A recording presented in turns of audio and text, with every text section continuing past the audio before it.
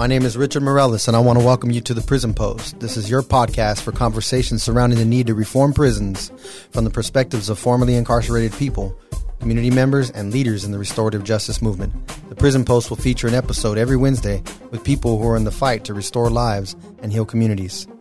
In this episode, we'll be talking with Miguel Garcia, the policy coordinator at the Anti-Recidivism Coalition, ARC. Miguel is heavily involved in his community as a youth justice advocate, a passion that began after his own incarceration in the juvenile system. He received his bachelor's degree in political science and international relations from the University of California, Riverside, and serves as a public policy fellow with Human Rights Watch. Today we want to welcome Miguel Garcia from the Anti-Recidivism Coalition. He's the policy coordinator there to the Prison Post. Good morning, Miguel. Good morning, Richard. And we're really excited about hearing your story and some of the work that you do, not only in your own personal life and your own personal journey and what you're passionate about, but also for ARC. I have some close friends that are work for ARC, and it's just interesting to see what you guys are doing in the world of restorative justice and the prison reform movement, and we're really glad that you're here today.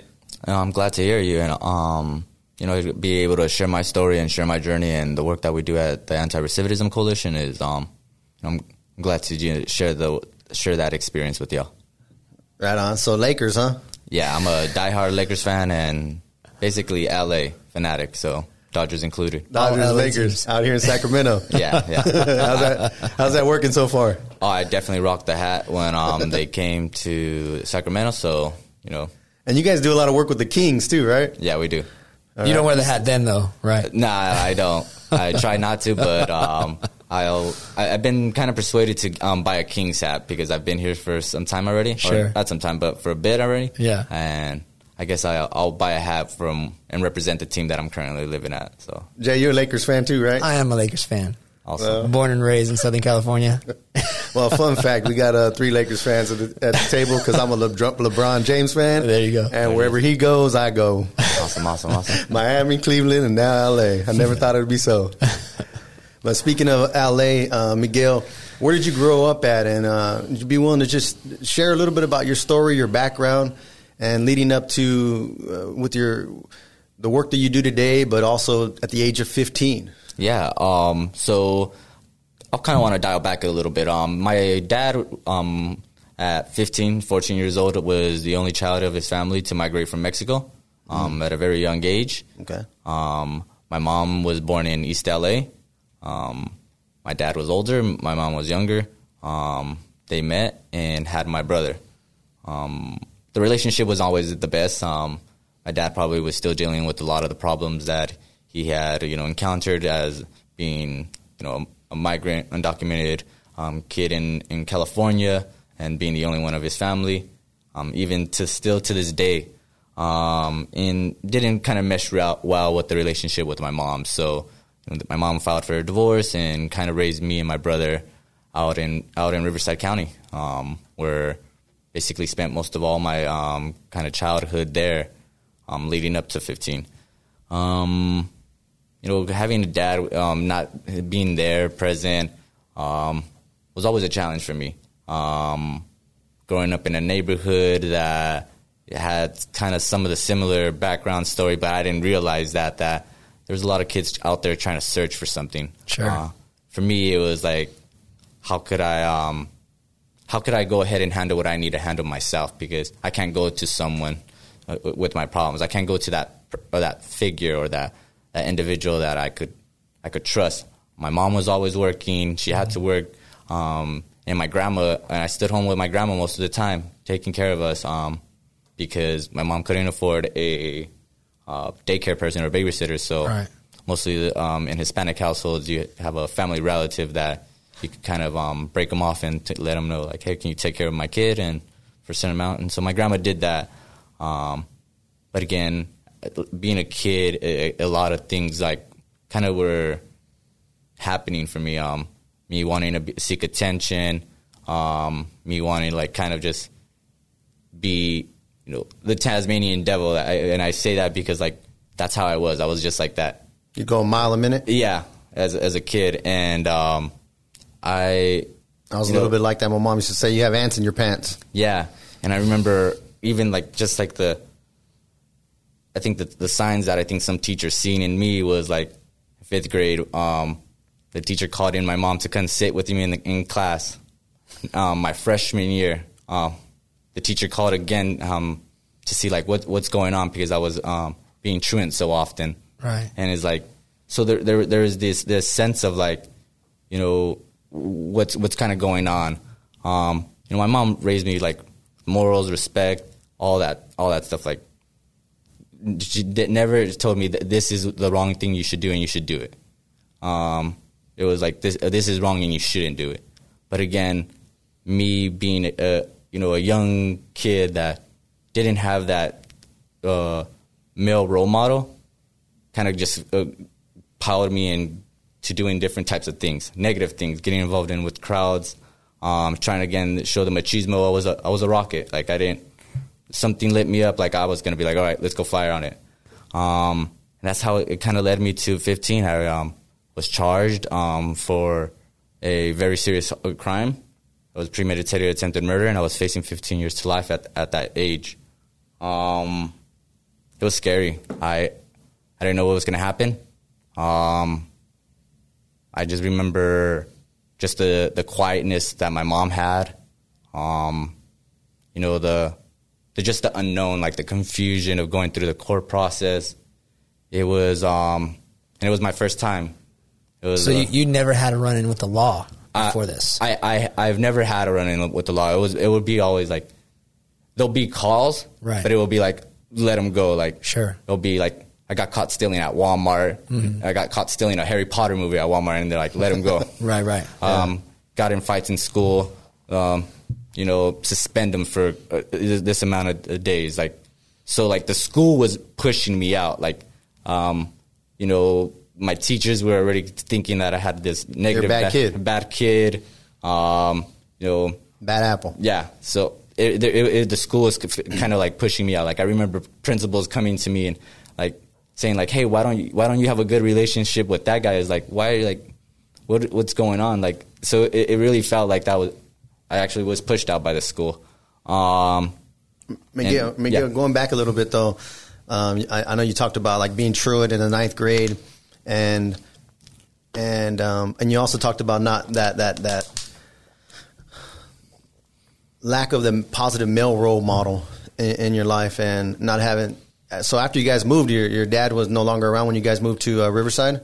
No, he wasn't. I think he would always make this excuse that, you know, LA to Riverside was too long of a drive. My job's in LA. I can't. You know, there's not a job for me in Riverside. Like I can't go. And it's like.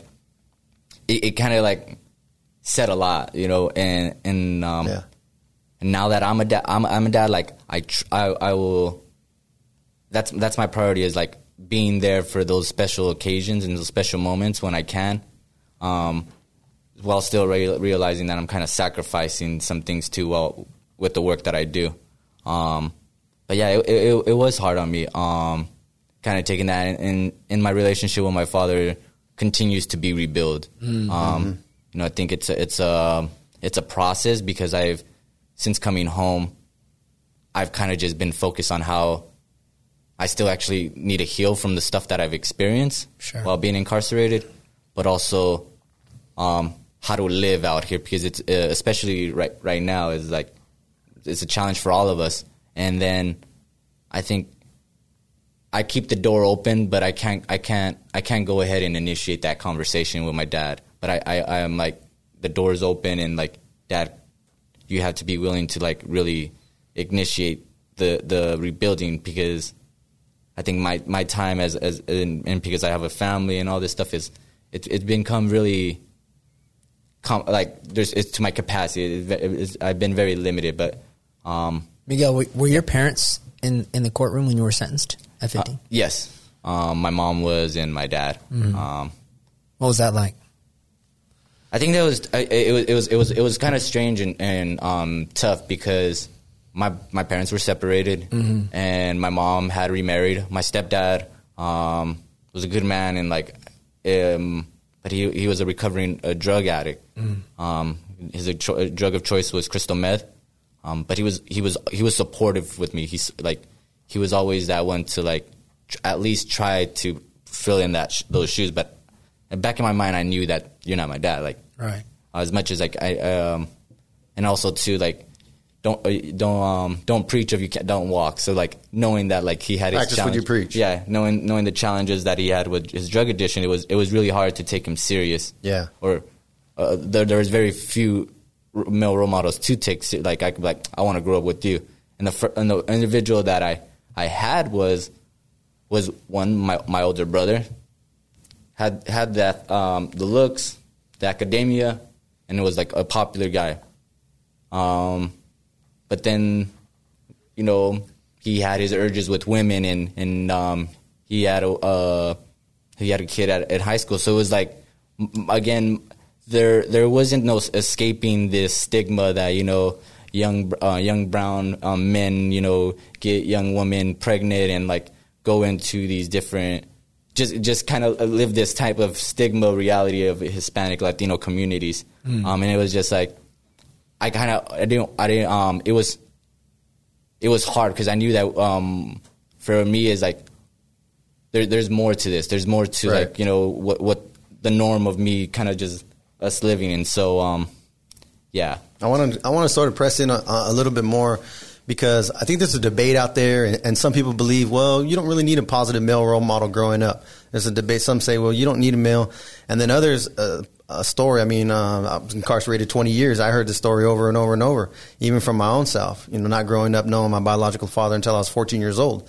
And I felt a void. The only positive male role model in my life growing up was my grandfather. And he was probably, to this day, now that there may be 5 men that I look up to in my life, but the only one I had was my grandpa. And so some people say, well, I didn't need a father around, and others say, you know, that affected me. And it sounds like for you that was part of your story. Yeah, absolutely. But I don't want to discredit that I didn't have a male role. I think my uncle was definitely a big kind of driver of my worth ethic. It's like, you want something, you go get it.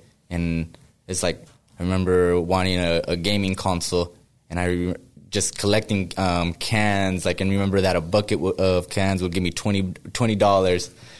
And even going into like my Trollo teams, I always knew that a bucket of cans would give me $20. So I have $10 for the gram of weed. And then so it was just funny. Like I was instilled that hustle from my uncle, and his work ethic of actually being positive and like getting out of the neighborhood, living in a nice home. It was instilled in me, and so sure. I carried that on into like my incarceration. Is like, how do I take advantage of the position that I'm in? So you went in with that mind frame.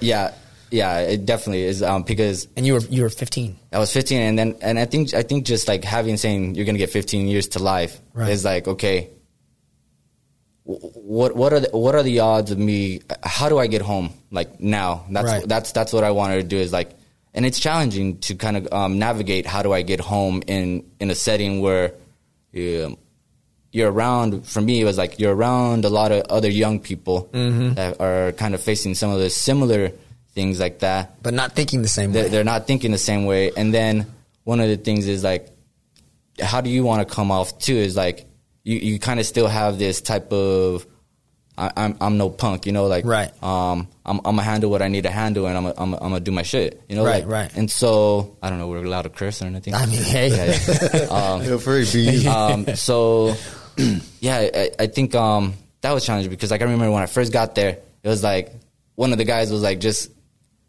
being like kind of like obnoxious, and it was just like, do you have a problem? And it was like you kind of just sensed the tension change, because like it was very hard. Again, like the goal was to get home as soon as possible, but the obstacles in the way with, you know, dealing with people and others, and then it even kind of like exacerbated when I went on to the Department of Juvenile Justice, which was known as the California Youth Authority, because and y'all probably could experience. I've never stepped in inside the adult prison system, but it's just kind of the similar, like the minor leagues of the political system. They used to call it like a gladiator school, right? And so it's like you kind of step into that obstacles is where now like, oh, are you a Southsider? Are you a Norteño? Are you a Blood or Crib? Are you, you know, so. And you got to be something. You got to be something. And it's just like, well, I'm from, you know, Riverside. I'm from Southern California. I basically grew up around all the, you know, the Southern Hispanic kind of culture. So I guess I'll identify myself as that. And in doing so, like the goal of kind of like, how do I get home quicker? Yeah. Becomes like complicated with Sure. how do I survive to get to home quicker? Right. While still again, how do I make the 365 days out of the year that I have this year easier so that I can make sure that the next, so that was because it's never just about you when you're inside, right? Right. Especially when you're talking about like race-based, gang-based politics. Mm-hmm. It's like, you know, well, the homies are on the yard and it's going down with the blacks or the whites or whatever the case may be.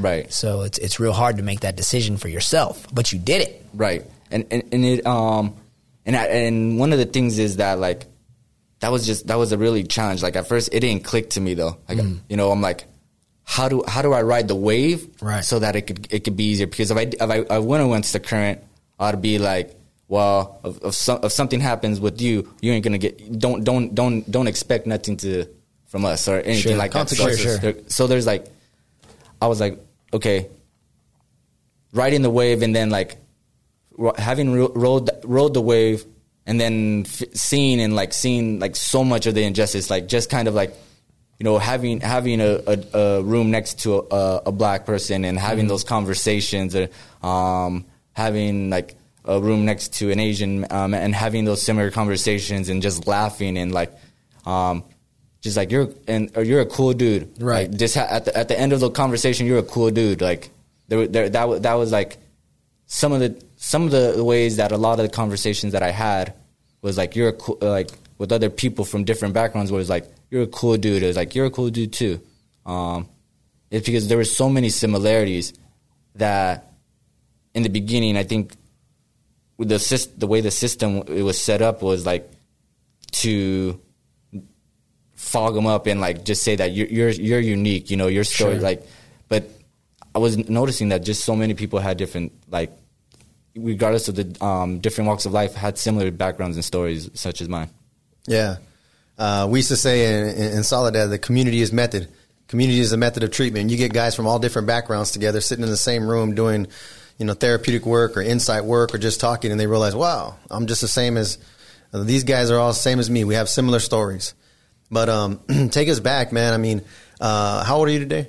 27. 27 years old. So 15 is not too far removed from you in a way that it might be from Jay.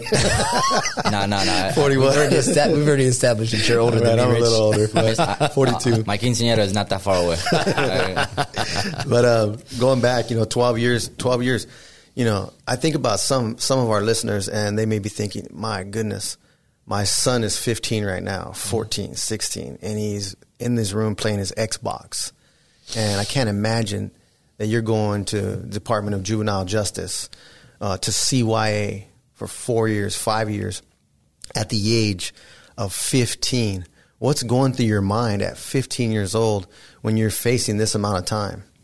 I was that kid playing that Xbox too. I'm like, what happened? I didn't mean to do it. I didn't want to do it. I didn't mean no harm. All those things. That was because that wasn't me. I think that's not who I was gonna be. Again, I've always wanted to be someone that was different from that stigma of a young brown man that didn't kind of have his father around. And so you knew you didn't want that narrative to be yours for the rest of your life. Yeah, but again, it was scary. Stepping into the courtroom, not being able to, knowing your parents are there, but not being able to turn around and see that they're there for you because just like the way the setting is in the court was scary. I'm not gonna like sugarcoat it because it was scary. I didn't know what was gonna happen. But looking at it like back, I think the audience should be aware that, you know, the harm that I committed was very serious. But it didn't define me. It didn't. It's not. It was. If it was supposed to define me for 15 years to life, I wouldn't be here even having this conversation. Right. You know, I needed the treatment. I needed like guidance, and I needed help. I just want to like let people know about like that type of How much time did you actually serve, Miguel? I served about 4 years in DJJ. So, how did you come to earn your release so early? So I was sentenced under California's Department of Juvenile Justice. Mm-hmm. You could be sentenced up to juvenile life, which is under their jurisdiction was 25. That's basically my whole sentence. That's what I was going to be going up to. But so a life sentence equals staying in until you're 25 years old, and under juvenile justice, of your sentence under that. But it gets even more complicated. Like you get assigned categories based on the harm that you committed, and so category ones are like very serious, like murder, sexual harms that include rape, torture, very very serious things. Mine was a category 2. Which was an attempted, murder. It may be categorized as an assault with deadly weapon, burglary, something of that sort. So the two unique differences between a category 1 and 2 is a category 1 is required is that they at least their earliest possible release date is 8 years. Okay. For category 2 is like the earliest possible release date is 4 years. And so, again, I came in like not like with my P's and Q's, but like with my my fist up. And so I had gotten a time ad, and so my first years I got like 6-month time ad, and so I was it went up to like my earliest possible release date went up to like 4 months and 4 years and 6 months that I was gonna, and then it I think I again getting another time it went up to 4 years and 8 months. And so I was like, dang, like this happened in like within my first year. And so again, having those conversations with people in the inside that ended like, you're a cool dude, kind of like pushed me away from riding that wave. I love playing basketball. If you know, like anyone inside, like especially I think the YA games are a lot different than the prison, but like you hardly would see any Latinos or any Hispanics playing basketball. We'll be playing soccer more often, but we did play basketball. Some of the homies didn't know how to like really play. They'll be like, "You're fouling too much" or something like that. Right. But I love playing basketball, and some of the brothers I like to compete. I don't want to I like to play a good physical game, and like if you're gonna play, let's play. Let's play some real ball. And so. Again, just that thing, like being like, who could I play with? Who could I not play with? The second year, at the my end of my second year within DJJ, I was already, again, I got incarcerated on 15 going on to 16, and then like my years that I spent were my birthday going on to my next one, and so 17 going on to 18 was like around the end of my second year. And I just was like, this was not kind of the thing that I wanted to do. Like, there was drama just within, like, being within my own ethnicity, like, with the hustle that the side hustle that I wanted to do is, like, there was just so much animosity. I was like, where's all the purpose that I thought I was, the reason that I was riding this wave for? Like, where is that all at? And it was just kind of, again, like, it was a facade. It wasn't a reality. It was something that was trying to put in place the support that young men and young women need when they're in that place. Sure. And it's a negative thing. And so when I came with that realization and with the conversations that I had with different people and just like the times that I was like would get like write-ups or anything, like it really was like a really awakening. It's like, this is not a place for young people, and this is not a place for people in general to get help or be rehabilitated. And so I kind of like committed myself to kind of stepping back and stepping away. There was challenges. People were trying to test the authenticity of me stepping back. And that was challenging. Like, you know, still wanting to program, but seeing that like people would test your program. Right. Like, and it's just like, you didn't know, like you would hear like, you know, conversations down the wire.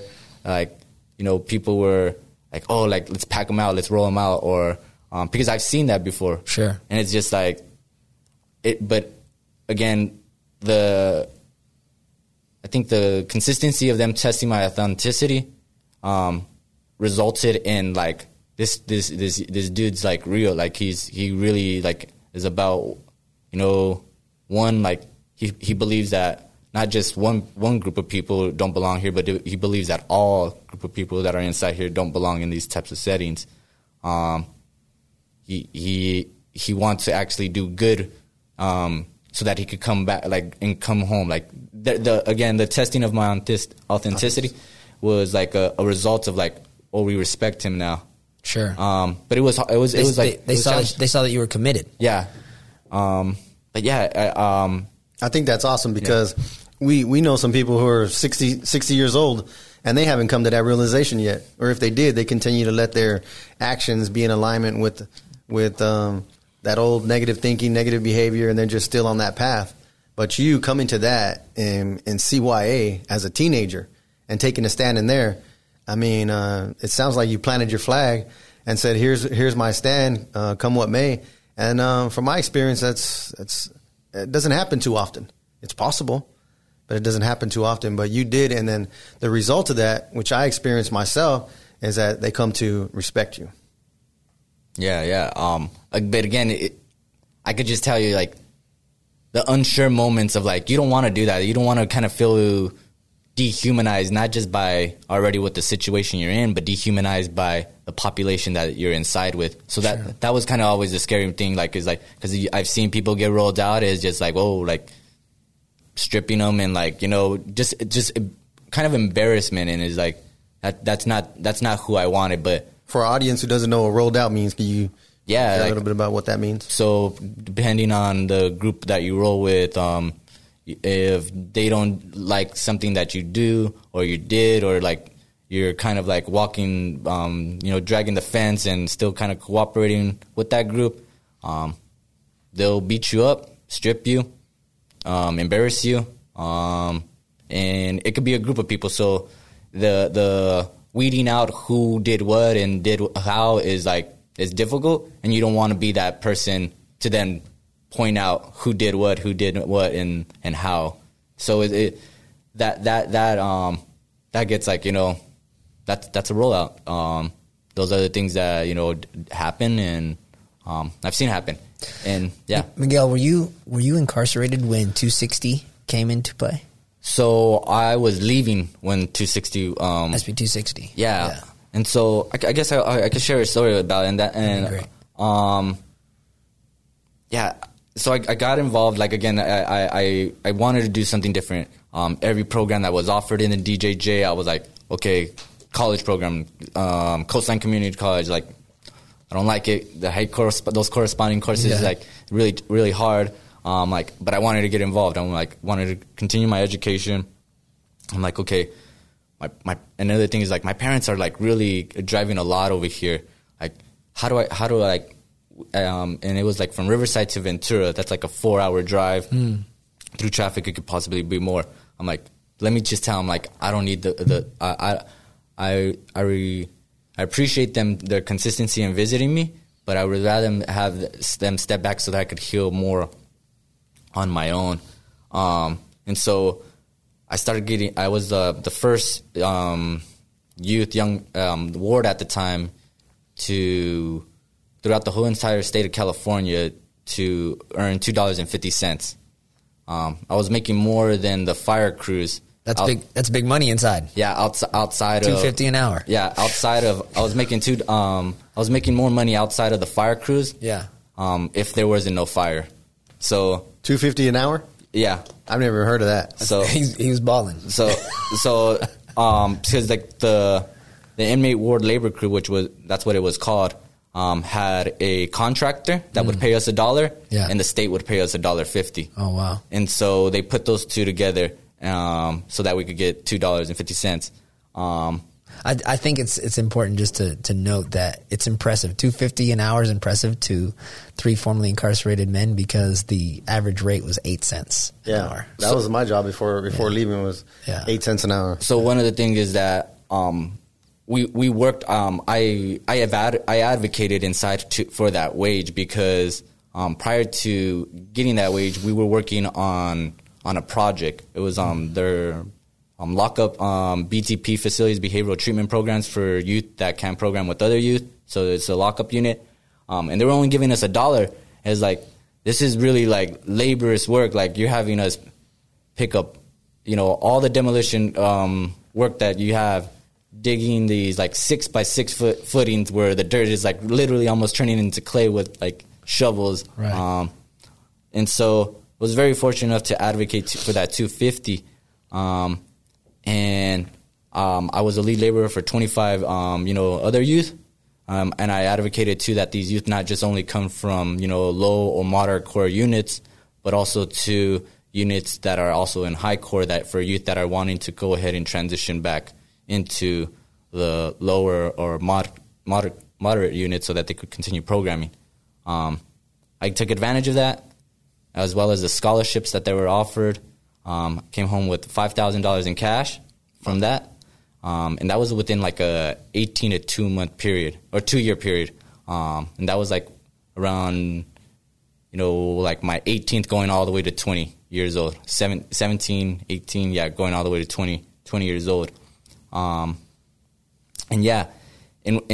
while I wasn't part of this journey, Scott, he would come in, Scott Budnick, he would come in and, break down these conversations. And SB 260, he brought it up, and this was like, my discharge date was coming up. I was doing good. So I had those 8 months of like those time ads that I had them reduced. So I was able to make my 4-year period, like, originally. And then he came in here and talked about like how SB 260. I'm like, okay, let me reverse back and put myself in the shoes and be in the position where I could qualify for SB 260. I want to be able to show them that, people like that commit serious harms can change. Mm-hmm. And so I didn't think nothing of it. They said, can you guys write your assembly member, a letter and asking for them to support. I wrote him a letter with the help of a psychiatrist that I was talking to at the time, because I needed to find out what an assembly member was and what they do. And so I explained my story. I wrote it down. I turned it into the class that Scott Budnick presented to, and then didn't think nothing of it. Around the time that I was about to be discharged, I heard SB 260 pass.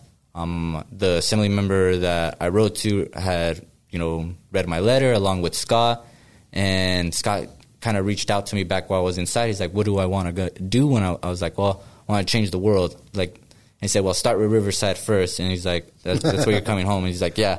He's like, all right, cool.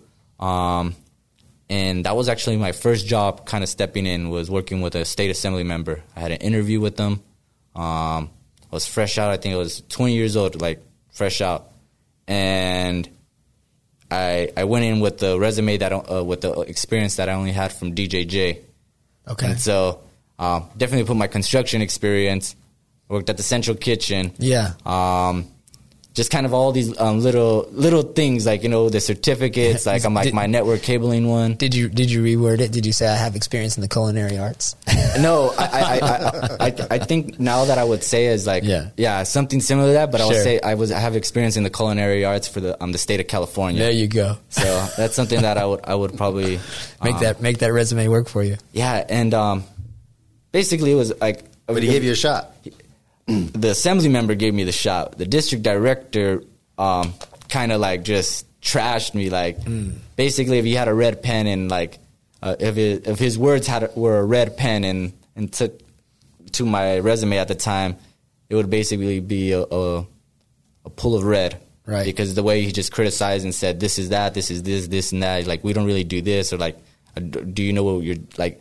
It was just like really what am I doing here? Am I capable of this? His office was located at the University of UC Riverside, which is like Riverside County's biggest university, and as well as part of the UC system. And so just being there is just like, kid just fresh out, around college students. I'm in a state office, and the district director saying like, "Do you know what you're doing?" Or, and isn't that true? We talk about that some. Me and Jay, we're directors for the crop organization, and we have that conversation often about.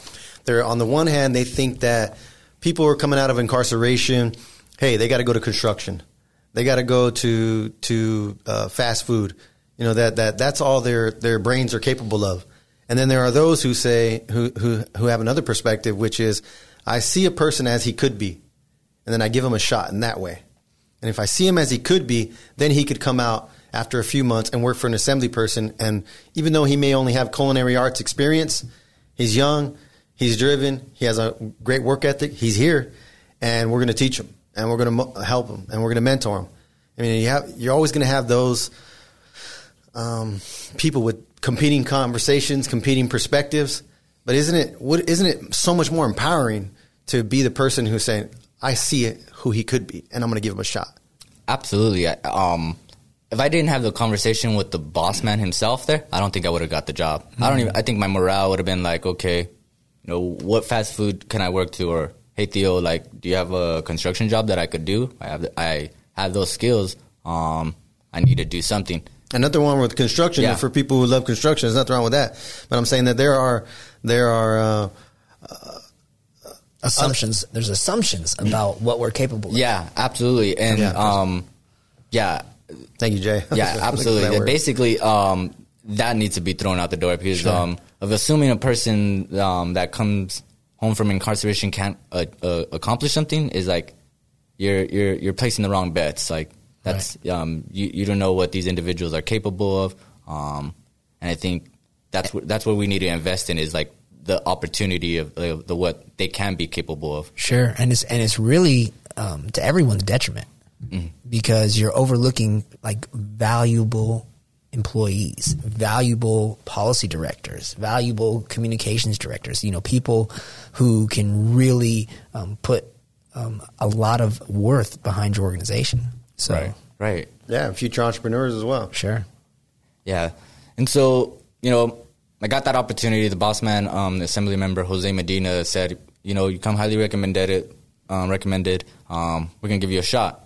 Again, by providing an opportunity is like just one hurdle out the way. You know, winning over a staff, winning over a very conservative area, like, you know, in the work that you do, and especially the person who you are and the background you are, is a challenge, because his field representative at the time, one of his field representatives at the time was a former lieutenant for the Riverside Police Department, and he had said a comment that said, normally we don't hire formerly incarcerated people.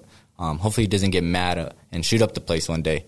I was like, well, okay, I guess there's that tone that, you know, and with the tone, like, you know, what is he capable of is like, how do I prove him wrong?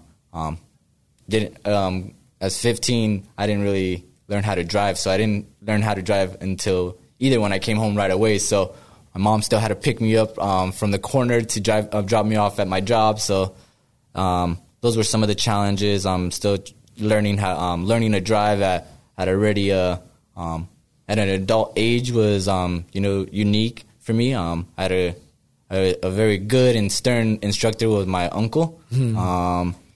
But, you know, going in day out, like without pay for 3 months, I think demonstrated that I was committed to my community. They extended it for another 3 months. I had a conversation with the chief of staff. She's like, would you want to work here? I'm like, yeah, like who wouldn't want a state job? Like, you know, especially someone coming home. But then I had another conversation with the member himself, the state assembly member. Said, I want you to go to school. Like, I want you to finish it up and all this stuff. I'm like, all right, cool. Like, I enrolled in community college, and then the thing is like, well, I don't have a job. So the same person, the former, lieutenant and field representative, same person that said that comment was the same person that got me my first paid job through the community college, which was extremely helpful.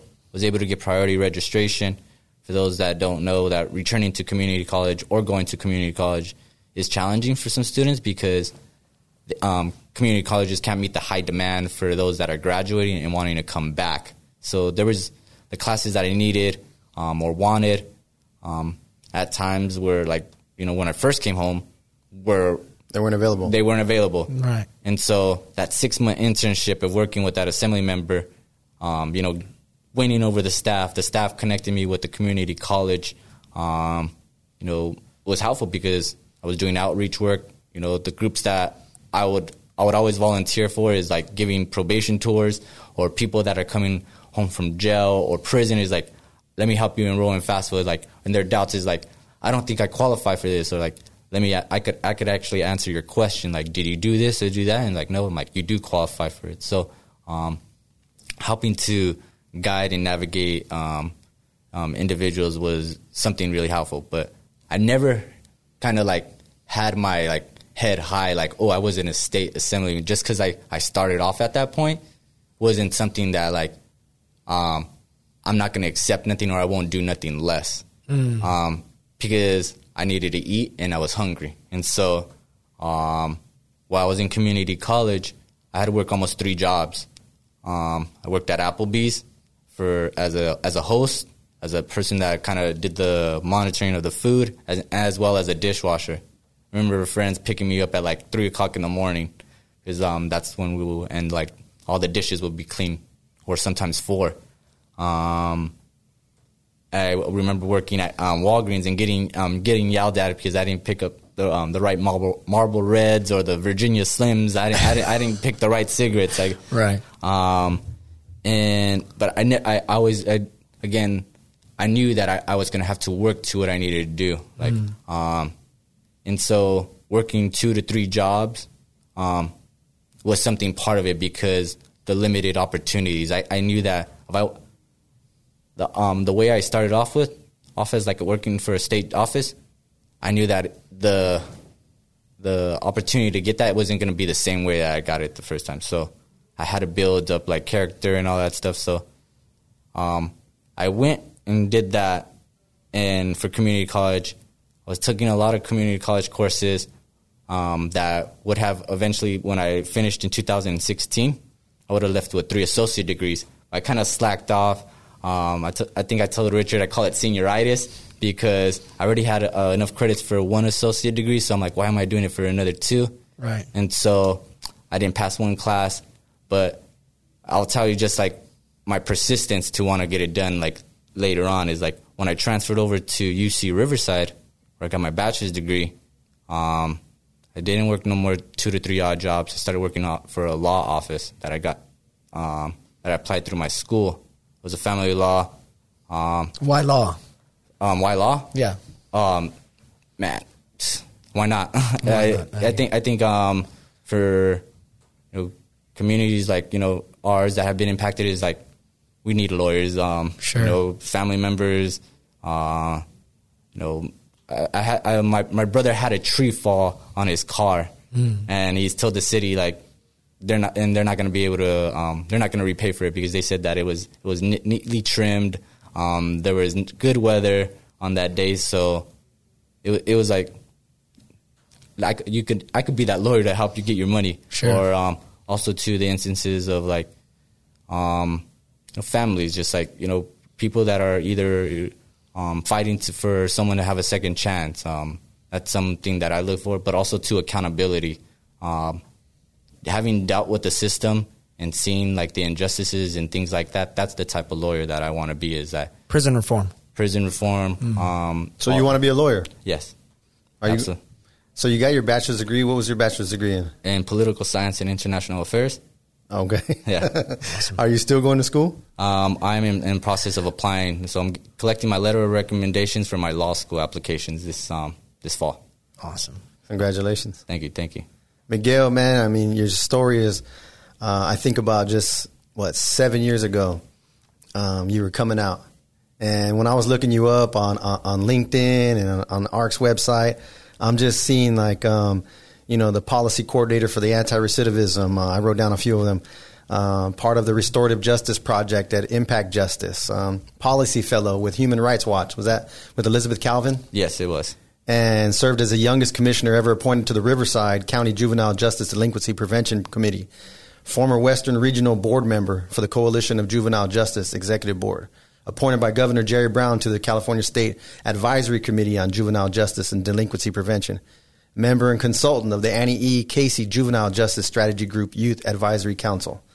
And got your bachelor's degree, political science, international relations, and now looking towards a law degree. And when I think about that, man, I'm just first of all, I'm proud of you as a formerly incarcerated person, as a friend, as a man, and as a human being. And I think about the family members who have their loved ones who are incarcerated, and they're wondering, can my loved one get out and change his life? Can he go to college? Can he graduate from college? Is it going to be possible for him? I mean, are you an anomaly, or are these things possible for everyone? These things are possible for everyone. I had to go out and get the resources from another county, but that doesn't mean that these resources can be found in their own home counties. I think the work that I'm doing on right now is to develop the infrastructure and build the infrastructure where community-based organizations that are culturally competent, as well as aware of the struggles that many formerly and system impacted face, can help them out. I still reach out to these same organizations that I'm still needed guidance, so that's very helpful. I mean, obviously you're a person with deep drive, your passion, and it sounds like your drive is juvenile justice. Yes.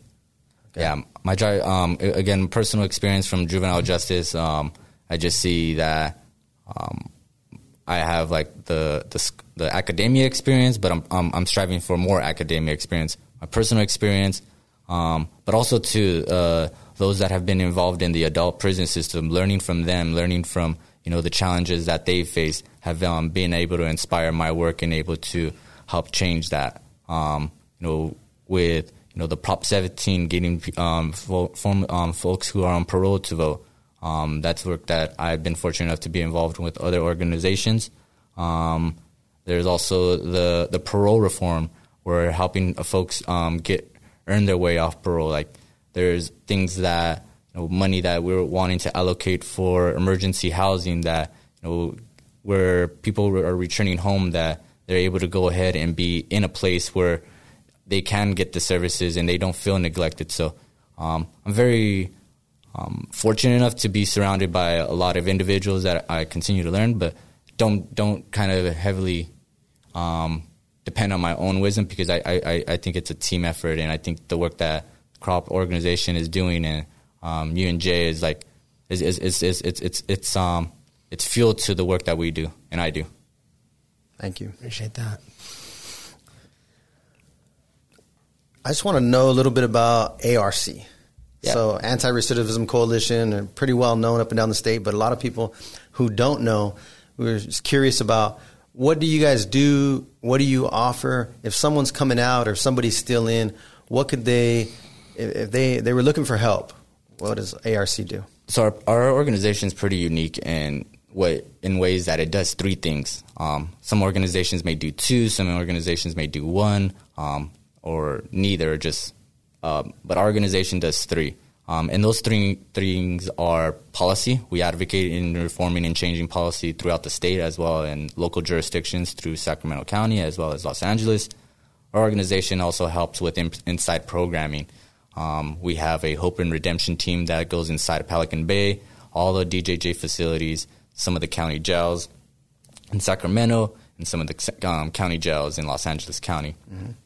We go inside also a variety of other state prisons, where we help provide a Hope and Redemption curriculum, where some are guided on how to navigate the parole process. Mm. And this team is comprised of former lifers, individuals that have gone through the same similar situations and have navigated parole successfully.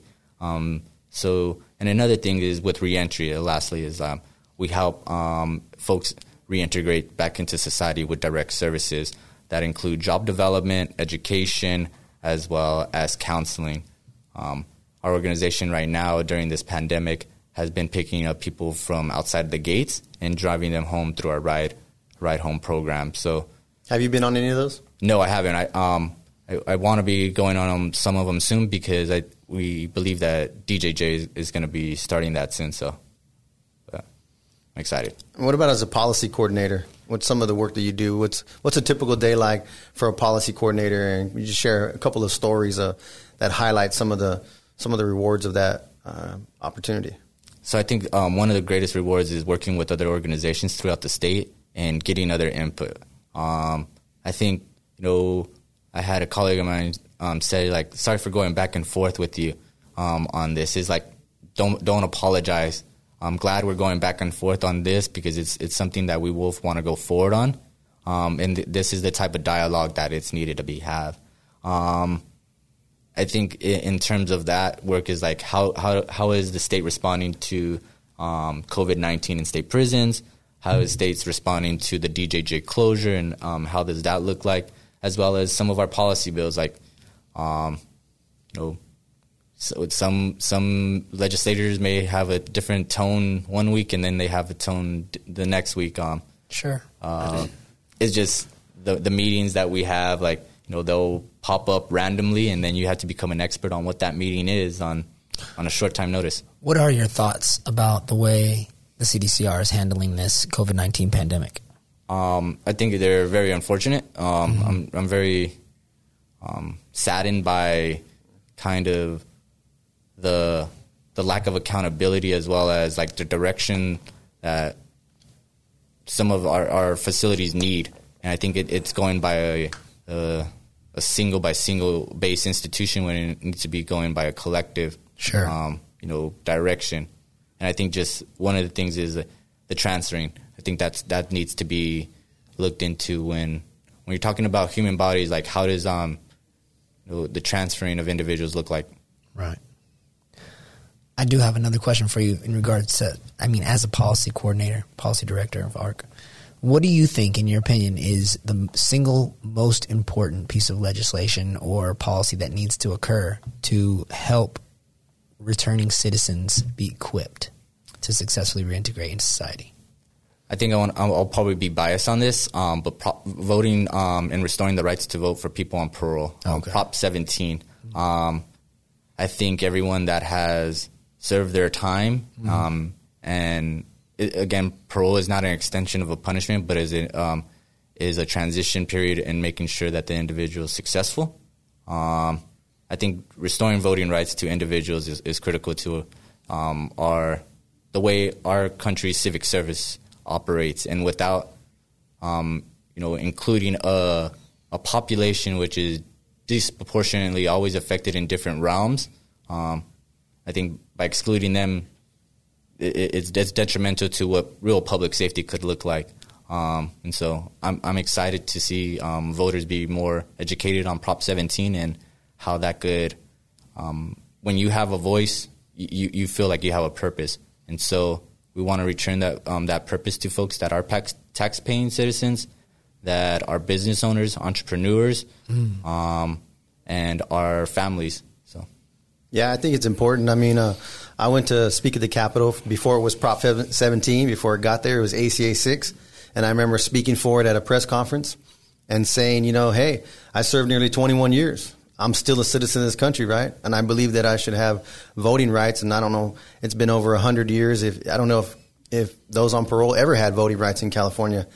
But for us not to be able to vote and come out, I feel like some of those assembly members or senators who voted no think that that parole is an extension of incarceration, that you should continue to be punished.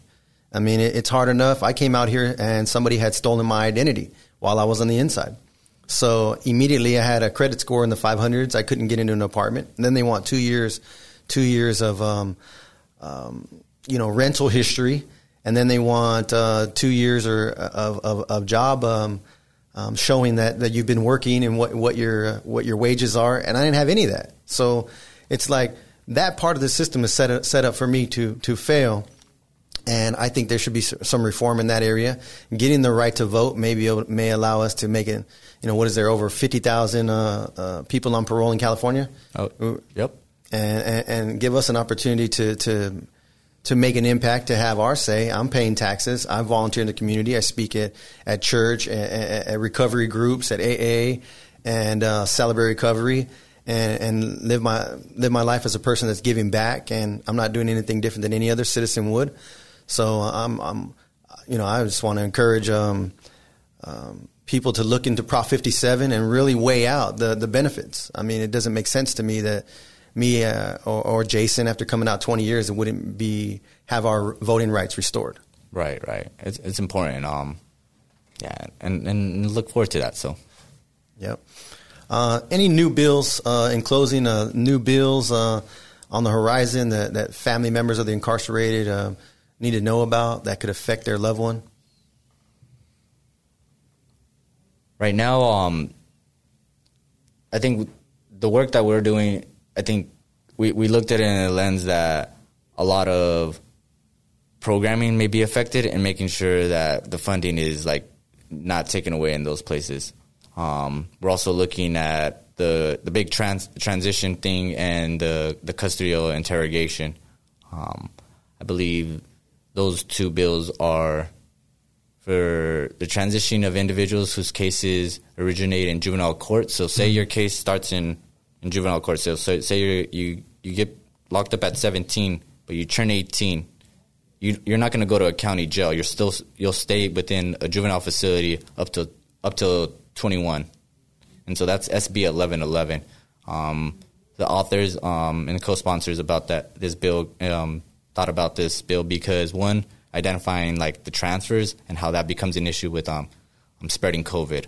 Another thing is that knowing that the programming that one individual may be receiving at 17 will look different at 18 because they're in a jail now, and seeing what's available in a jail as compared to what's going to be available in a juvenile facility. So making sure individuals are staying in juvenile settings, but also it will kind of boost up their opportunity to stay within the juvenile system if they're looking to be tried as adults. So looking at the 16, 17-year-olds who the judges still have discretion on whether they should try them as adult is a bill that we're looking at. So SB 1111, as well as, I don't want to get the number wrong, but I think it's SB 203, which will limit the interrogation process for, I think, 14 and 15-year-olds, because there's a lot of nuances and complexities on your Miranda rights, and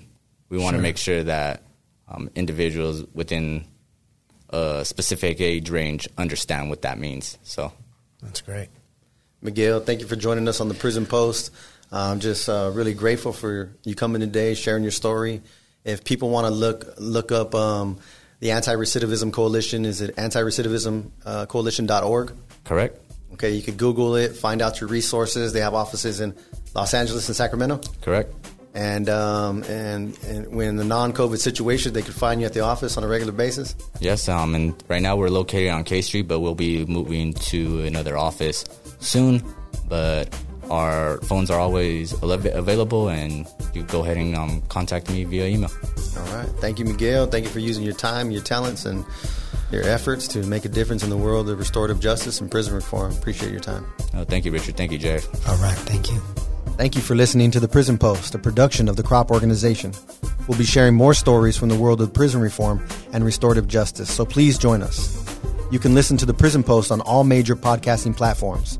Subscribe to our video cast on YouTube and like us on Facebook at The Prison Post and at Creating Restorative Opportunities and Programs.